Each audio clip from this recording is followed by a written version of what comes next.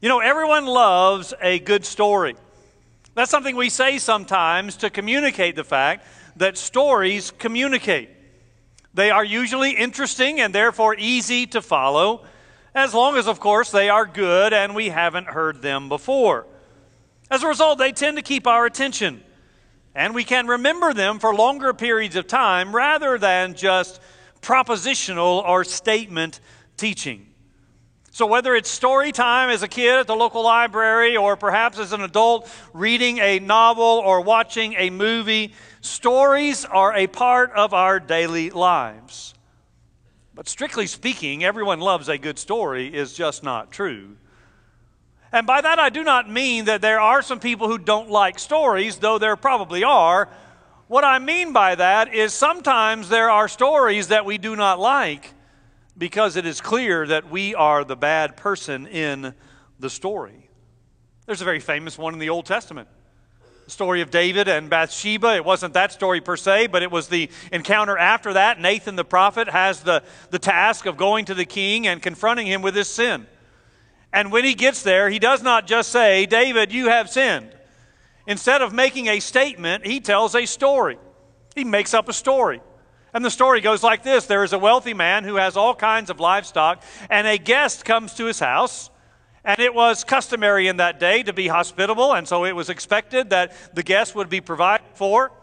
But rather than taking one of his own animals and killing it for his guest, he takes an animal from a neighbor who had far less than he had, and he kills that animal and provides it for his guest.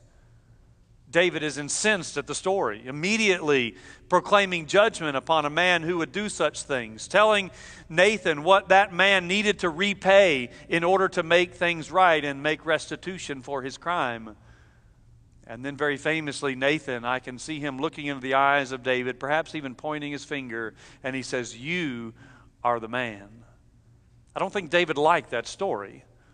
He reacted to it favorably, he repented, but it's a story that I don't think he liked. And that's a similar story to what we are going to see this morning, a story that is told to those who are present, and they are not going to like the story because they see themselves in it. But stories are often more effective than statement-by-statement propositional teaching. Now, some of it depends on who you are. Some of it is your likes and styles and preferences. Some people like heavy content. Some people like stories and need stories to keep their attention. That is why I occasionally throw in an illustration or a story in my sermons, and perhaps ought to do that more often, though in Mark's gospel, the text is itself often a story. And so some people like stories. Some people like deeper content. Some like parables. Some like propositional teaching. And some of it's just a matter of how we are wired, how our brain thinks and listens and learns. Well, the good news is today I have both for you. I have a story, and then I have a propositional statement from Jesus. So we have a story and a statement. And because we have both, it doesn't matter how you're wired. The chances are very good that you're going to be able to pay attention to at least half of the sermon, which is probably better than the average Sunday. Mark chapter 12, verses 1 through 17, is two more controversial encounters that Jesus has with the religious leaders in Jerusalem in the temple. One is going to be in a story format, the other in a statement. So I spent a lot of time this week coming up with a creative title for this sermon. And here it is: Story and Statement. We got one story, we got one statement. And both of them are going to teach us something about the disciples' duty as far as it goes in following Christ. So let's look at Mark chapter 12, verse 1. And he, that is Jesus, began to speak to them in parables. A man planted a vineyard and put a fence around it and dug a pit for the winepress and built a tower. And he leased it to tenants and went into another country. When the season came, he sent a servant to the tenants to get from them some of the fruit of the vineyard. And they took him and beat him and sent him away empty-handed. Again he sent to them another servant, and they struck him on the head and treated him shamefully. And he sent another, and him they killed. And so with many others, some they beat and some they killed. He still had one other, a beloved son. Finally, he sent him to them, saying, "They will respect my son." But those tenants said to one another, "This is the heir. Come, let us kill him, and the inheritance will be ours." And they took him and killed him and threw him out of the vineyard. What will the owner of the vineyard do? He will come and destroy the tenants and give the vineyard to others. Have you not read this scripture? The stone that the builders rejected has become the cornerstone. This was the Lord's doing, and it is marvelous in our eyes. And they were seeking to arrest him, but feared the people, for they perceived that he had told the parable against them. So they left him and went away. And they sent to him some of the Pharisees and some of the Herodians to trap him in his talk. And they came and said to him, "Teacher, we know that you are true and do not care about anyone's opinion, for you are not swayed by appearances, but truly teach the way of God. Is it lawful to pay taxes to Caesar or not? Should we pay them or should we not?" But knowing their hypocrisy, he said to them, "Why put me to the test? Bring me a denarius and let me look at it." And they brought one, and he said to them, "Whose likeness and inscription is this?" They said to him, "Caesar's." Jesus said to them, now here's the teaching statement, "Render to Caesar the things that are Caesar's, and to God the things that are God's." And they marveled at him. Now, obviously, we are going to start with the story. We call it a parable. In fact, we often title it the parable of the tenants. But I instead am going to title it a passion parable, because Jesus is talking about himself and his coming passion. It is Passion Week. We are still on Tuesday of that week. And we know that he has already predicted 3 times in statement format that he is going to go to Jerusalem and be arrested and killed, and then he will rise again. And in this parable, he is saying very much the same thing, only he is doing so with a story. Now, just to remind you, a parable is a made-up story. It did not really happen, but it is a made-up story that is designed to teach spiritual truth. It is normally drawn from everyday life, as this one clearly is. But because it is a story that is made up, we have to be very careful that we do not push every detail, but instead we remain focused on the spiritual truth that is being conveyed. In verse 1, this parable is told to them. That is still the chief priests, scribes, and the elders, the men who make up the Sanhedrin, that ruling body of the Jews, who had virtual absolute control over the religious life and a lot of control over political life. So Jesus is still in the temple, and he is still dealing with these opponents. This is actually the only major parable outside of Mark chapter 4 in Mark's gospel, telling us that this is indeed a significant teaching moment. Mark placed this here for a specific reason, and there is great teaching contained in this story. The story itself includes familiar details for residents of the first century Palestine, but probably not for most of us. Though nevertheless, it is still a rather simple story to follow. An unnamed man, and that's often the case in parables, the names are rarely there. An unnamed man owns a piece of property, and he decides that what he will do with that property is he will make a vineyard on that property, and so he does everything necessary in order to provide for the vineyard so that fruit can be produced. He builds a fence or a wall around the vineyard. This would have been to keep the animals out. He puts a wine press there to squeeze the juice out of the grapes. And we saw several of these when we were in Israel, oftentimes just built right into the ground. And they would walk over the grapes, squeezing the juice out, and troughs would flow from that to storage units so that the juice could be captured. He built a tower.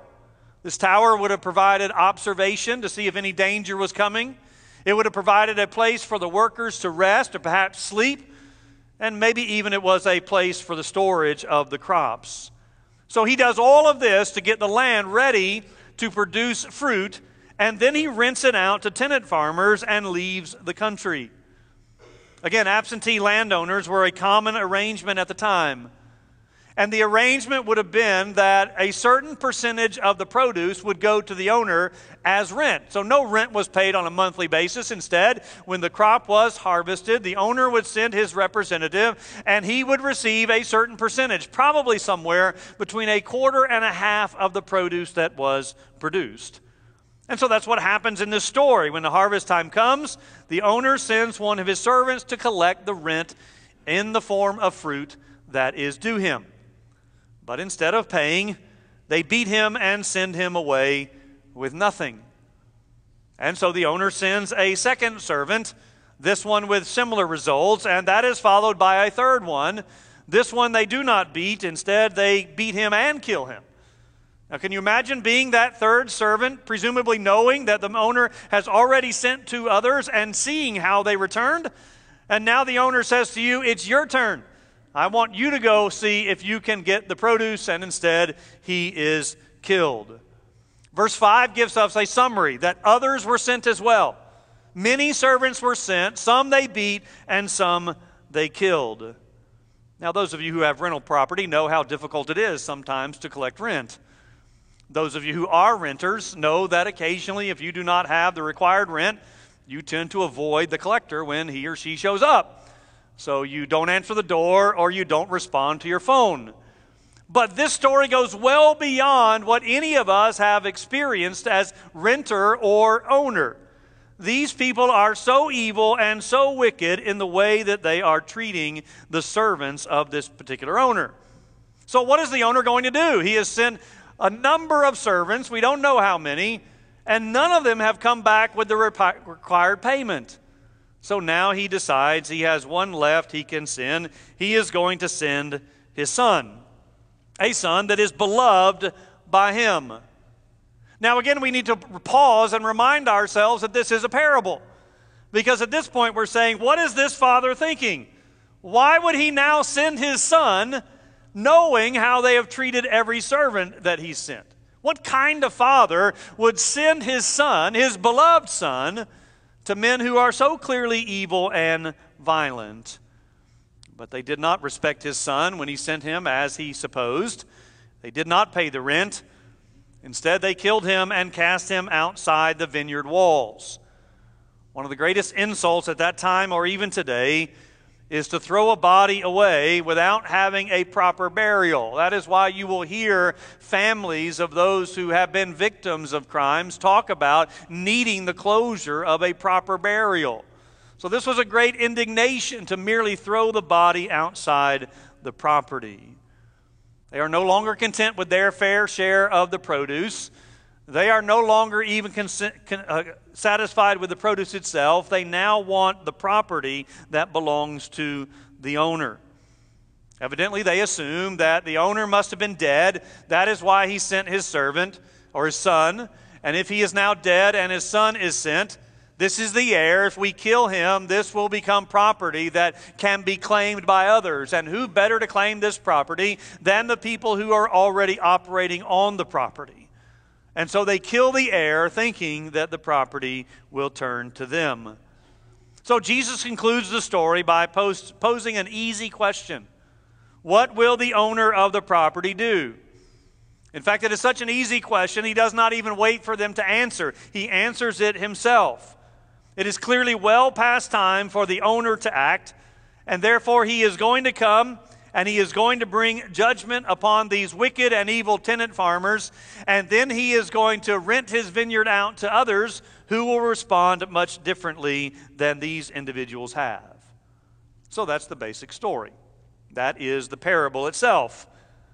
But of course, as I've already said, a parable is designed to teach a spiritual truth. So we must move beyond the story itself to look at the application of the story. What is the spiritual truth that Jesus is trying to communicate by use of this story? Well, to grasp the spiritual truth, we need to start with the people who are involved in this story and who they represent. The man who owns the vineyard is, of course, God. God who did everything necessary in order for the vineyard to produce fruit. God provided everything that they needed. God built it and established it just so that fruit could be produced and therefore harvested. Blessings in countless ways, and he expected a harvest. The vineyard is Israel. That's why I read Isaiah chapter 5 to you just a few moments ago. And you might have thought to yourself, why is he reading that passage? Frankly, it was not a very encouraging and uplifting passage. You think, why is he starting this service with Isaiah chapter 5, verses 1 through 7, talking about God's vineyard producing wild grapes instead of real grapes? And now, hopefully, you know the answer. Because this idea of God and his vineyard is a prominent picture both in the Old Testament and the New. The servants that are sent were the many prophets that God had sent to his people, warning of judgment, along with a demonstration of his patience and love. We're going to conclude Micah tonight, looking at Micah chapter 7. Micah is one of those prophets, one of those men sent by God to his people over and over again to warn that judgment is coming if they do not repent. And those prophets, some were beaten and some were killed, and that is what this story represents. And the Son, well, surely you've picked up on that by now. The Son, of course, is Jesus. And the fact that the wording there is very much similar to what we've seen before. His beloved Son. We saw that in the baptism, where God speaks from heaven. This is my beloved Son. Listen to him. We saw it at the Transfiguration, where God speaks again of his beloved Son. And now we see it in this parable, which means we can now return to our question of earlier. Why would the owner, the Father, why would God the Father send his own Son after he knows how all of these servants have been treated? And now we know that it is a picture of love. In spite of all of the evil, he is giving them another opportunity to respond correctly by sending not another prophet, but by sending his beloved Son. But instead, the Son is killed, as Jesus will be in just a few days, and the Son is cast out of the vineyard, which may picture the fact that Jesus was crucified outside of the city walls. Finally, of course, the tenant farmers are the religious leaders whom Jesus is talking to. These are the temple authorities, and specifically the men who sit on the council of the Sanhedrin. And as a result, the others to whom the vineyard will be entrusted are Gentiles. God is going to cast out the Jewish leaders because they have rejected his Son. And God is going to give his vineyard to others, Gentiles like us. So if you are a believer in Jesus Christ, you are in this story. You are one of the others to whom the vineyard has now been entrusted. But we dare not conclude our application part merely by identifying the characters in the story. Jesus concludes it by an appeal to Scripture, which is always a good thing to do. The quote comes from Psalm 118, verses 22 and 23. Interestingly enough, this is the same psalm that was quoted 3 days earlier on Sunday when Jesus came into Jerusalem. It is in Psalm 118 where they get the phrase, "Blessed is he who comes in the name of the Lord." And now Jesus takes from that same psalm and gives us the quote that we find in verses 10 and 11. The cornerstone was the most important stone in the entire structure. It was necessary for the stability of the building. It was necessary for the symmetry of the building. That is, every other stone played off of this one cornerstone. And all the weight was bearing upon that one stone, factored down, of course, into all of the other stones. And therefore, many stones were rejected for this position because they did not meet the standard. They were not good enough to be the cornerstone, so they were cast aside. But of course, you know that Jesus is not talking about a building project. He's talking about himself. He is the stone that will be rejected. And that is what these religious leaders are still plotting to do. And it's a plot that they've been hatching for a very long time, and it is a plot that they are about to complete. But their rejection of Jesus will not be the end of the story. Instead, that stone that they have rejected will become the cornerstone of this whole structure, since he will indeed rise again. And look at verse 11. Verse 11, it very clearly says, "This is God's doing, and it is marvelous in his sight." Yes, it is an evil plan hatched by the religious leaders against the Son. And yes, they will be responsible for what they have done. But ultimately, God is orchestrating this whole drama for the salvation of sinners like you and me, and this is marvelous in His eyes and therefore glorifying to His name. Listen to what Peter said some days after this. This is in the book of Acts. He and John have been arrested, and they are formally standing before the Sanhedrin. Jesus is not formally standing before them in this story, but now as we fast forward, Peter and John are testifying formally before the Sanhedrin. Probably all 71 members are there to hear them. And this is what Peter says. This Jesus is the stone that was rejected by you, the builders, which has become the cornerstone. You know, we've given Peter grief throughout our Gospel of Mark study, because Peter is that type A personality who sometimes says things before he thinks. We've often charged him with putting his foot in his mouth, as we like to say. But in this situation, Peter got it right. In Acts, Peter uses the very same terminology that Jesus uses here, and he uses it before the very men that Jesus is before here, and he tells them it's your fault that you have rejected Christ, but He has become the cornerstone. It did not go as they had planned. The one they rejected has now become the centerpiece of it all, which leads, of course, to the response of this passion parable. Their response was to continue their plot to arrest and kill Him. Though not right away, because once again we see that they fear the people. So instead they just walk away, leaving the story they knew pointed to them. Did you catch that? It says they knew that Jesus was talking about them. Now we don't know if they knew He was talking about His death in the sending of the Son. But we do know that they knew that He was talking about the tenant farmers being them and their wicked and sinister plot, and yet they will move forward with it nevertheless. But what about your response? Will you reject the sending of the Son? Casting God aside because you want to own your own life? Or will you accept the loving and gracious offer that God in sending His Son has made to you? If I go back to Acts, in that passage that I just referenced, the very next verse, after what I just read a moment ago, the very next verse, Peter says, and there is salvation in no one else. For there is no other name under heaven given among men whereby we must be saved. They had rejected the one means of salvation. And there is no other means. For Jesus Himself is the way, the truth, and the life, and no man comes to the Father but by Him. So we have a response. We can walk away and leave as these blind religious leaders did.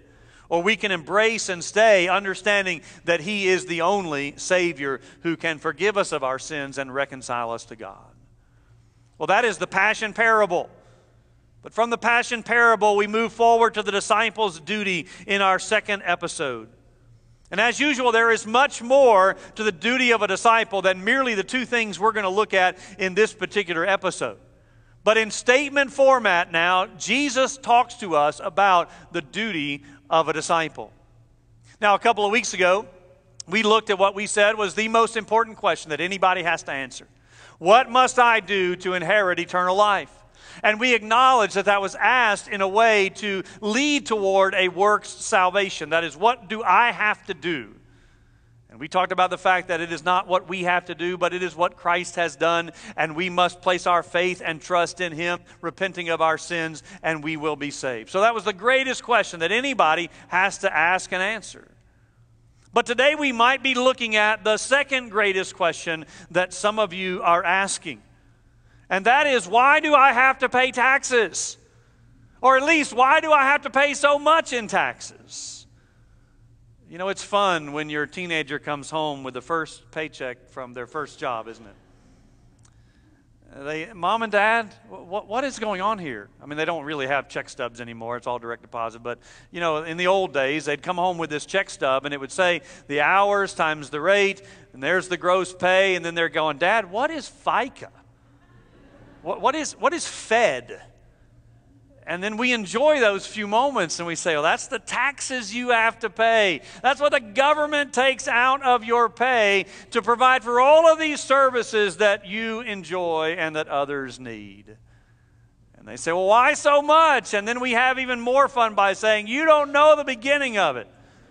When you get older, there's going to be other taxes you have to pay. Property taxes on your house, sales tax on everything you buy, an automobile tax when you register your car, and on it goes.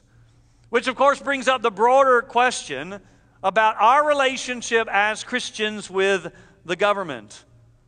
Now, some commentators believe that the end of the parable in verse 12 is the end of the third day, that is Tuesday. Others believe that Tuesday goes all the way through the end of chapter 13. So we really don't know what day we are in when we look at this particular episode, but we do know where we are. We are once again in the temple in Jerusalem with Jesus and the religious leaders. The Pharisees have come. We know them well. They are the ones who are most often in conflict with Jesus. And they brought with them some Herodians. The Herodians we know very little about. In fact, they are only mentioned 3 times in Scripture. Obviously in this text, they are mentioned in chapter 3 that we looked at a long time ago, and they are mentioned in Matthew's Gospel in the parallel account to the story that we are looking at here. Those are the only 3 times they're mentioned in Scripture. Outside of Scripture, in secular literature of the day, they are hardly mentioned at all. There may be one brief reference that Josephus uses in his History of the Jews, but other than that, this particular group is not mentioned at all. So all we know about them is their name, and by their name we know that they were sympathizers and supporters of Herod's cause, and therefore the Herodian dynasty. So they were loyal to Roman rule over Palestine, which, as you can imagine, would not have endeared them to the other Jews. So generally speaking, they would not have had much in common with the Pharisees. These are not 2 groups that you would normally see working together. This is like Republicans and Democrats coming together for a common cause. It is very rare, and when it does happen, you know it's a serious issue. So for the Pharisees and the Herodians to come together in their opposition toward Jesus, that tells us just how much hatred they did have toward him. So he is facing now not only religious opposition, but political enemies. So these 2 groups come to Jesus with yet another perplexing question. And one they think that any answer he gives will offend someone. If Jesus says, pay the tax, the people will not like it. They despise this tax. Not because of its amount. A denarius was equal to a day's pay. The amount was not overly high, but they despised this tax because it reminded them of their foreign domination. Plus the coin that they had to pay it with, the denarius, had the image of Caesar on one side of it and an inscription from Caesar on the other, both of which struck them as idolatry and the promoting of the worship of Caesar. So they didn't like this at all. But if Jesus says, do not pay the tax, then he has become one of the religious zealots. And there were occasionally groups who would oppose the paying of this tax, but those efforts were generally and quickly put down with violent means. So as far as the men who are in front of Jesus, the Herodians would have gladly paid the tax. The Pharisees would have reluctantly paid the tax, but they would have paid it nevertheless. So this appears to be yet another no-win situation for Jesus. He is going to offend someone, a particular group of people, with whatever answer he comes up with, either the people or the authorities in Rome. And that's exactly why they asked this question. This is not primarily about paying taxes. They really don't want the answer to that. They're trying to trap Jesus. That's the word we see in verse 13. It is a word that is used to speak of catching an animal in a snare or hooking a fish. And obviously you know that either one of those takes deceit or treachery. You have to bait a hook in order for a fish to bite. You have to hide in the woods in order to catch an animal. Law enforcement continues to use these techniques in some types of crimes. They will pose as someone else online and seek to entrap someone, seek to lure someone into committing a crime, and then when, of course, they do, they arrest them. And so every time we read about one of these stories, we have a brief discussion about the legality of what we call entrapment. Is it okay to lure someone into committing a crime? Well, as part of their trap with Jesus, they begin by using flattery. And yet everything they say is true. They are trying to butter him up, as we say, baiting him into saying something that he believes, because he doesn't care about people's opinions nor what happens, and so he's just going to speak the truth and let the consequences be what they may. It's easy to trap someone into something like that these days. I mean, one tweet can change your whole life. I mean, just one statement online, you can lose your job and everything else that comes with it. And so people are often baited into saying something that they later regret. Their words are accurate, but their motive is grossly misplaced. But as usual, and it's amazing that they've not learned this yet, Jesus is not trapped by their statement. He is well prepared for what he is about to face. And so he asks for a coin. It's ironic that they have one and he does not. You know, they're the ones asking, should we pay this or not? And Jesus says, well, you're the one that has the coin. Let me see it. And he doesn't ask that because he doesn't know what's on it. He knows what's on it. He's going to use it as an object lesson. And so I might be adding just a bit here, but I can well imagine Jesus taking the coin in between his fingers and holding it up and asking them, whose image is this? And they say, Caesar. Okay, let me turn it over. Whose inscription is this? And they say, Caesar.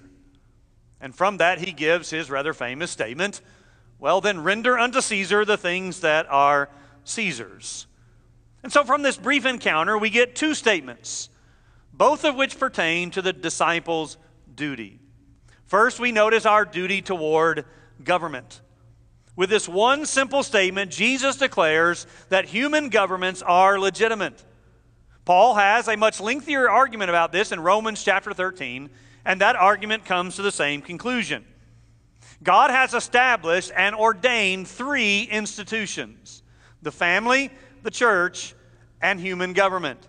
And because he has ordained and established it, we have a responsibility to submit to and obey the government that is over us. And while that is true of everybody, it is particularly true of believers. Well, you say, what if our government is evil? I remind you that Jesus makes this statement, and Paul makes his argument, while both are under Roman rule. And that rule was certainly not friendly to Israel, nor anything close to what we know today as a democracy.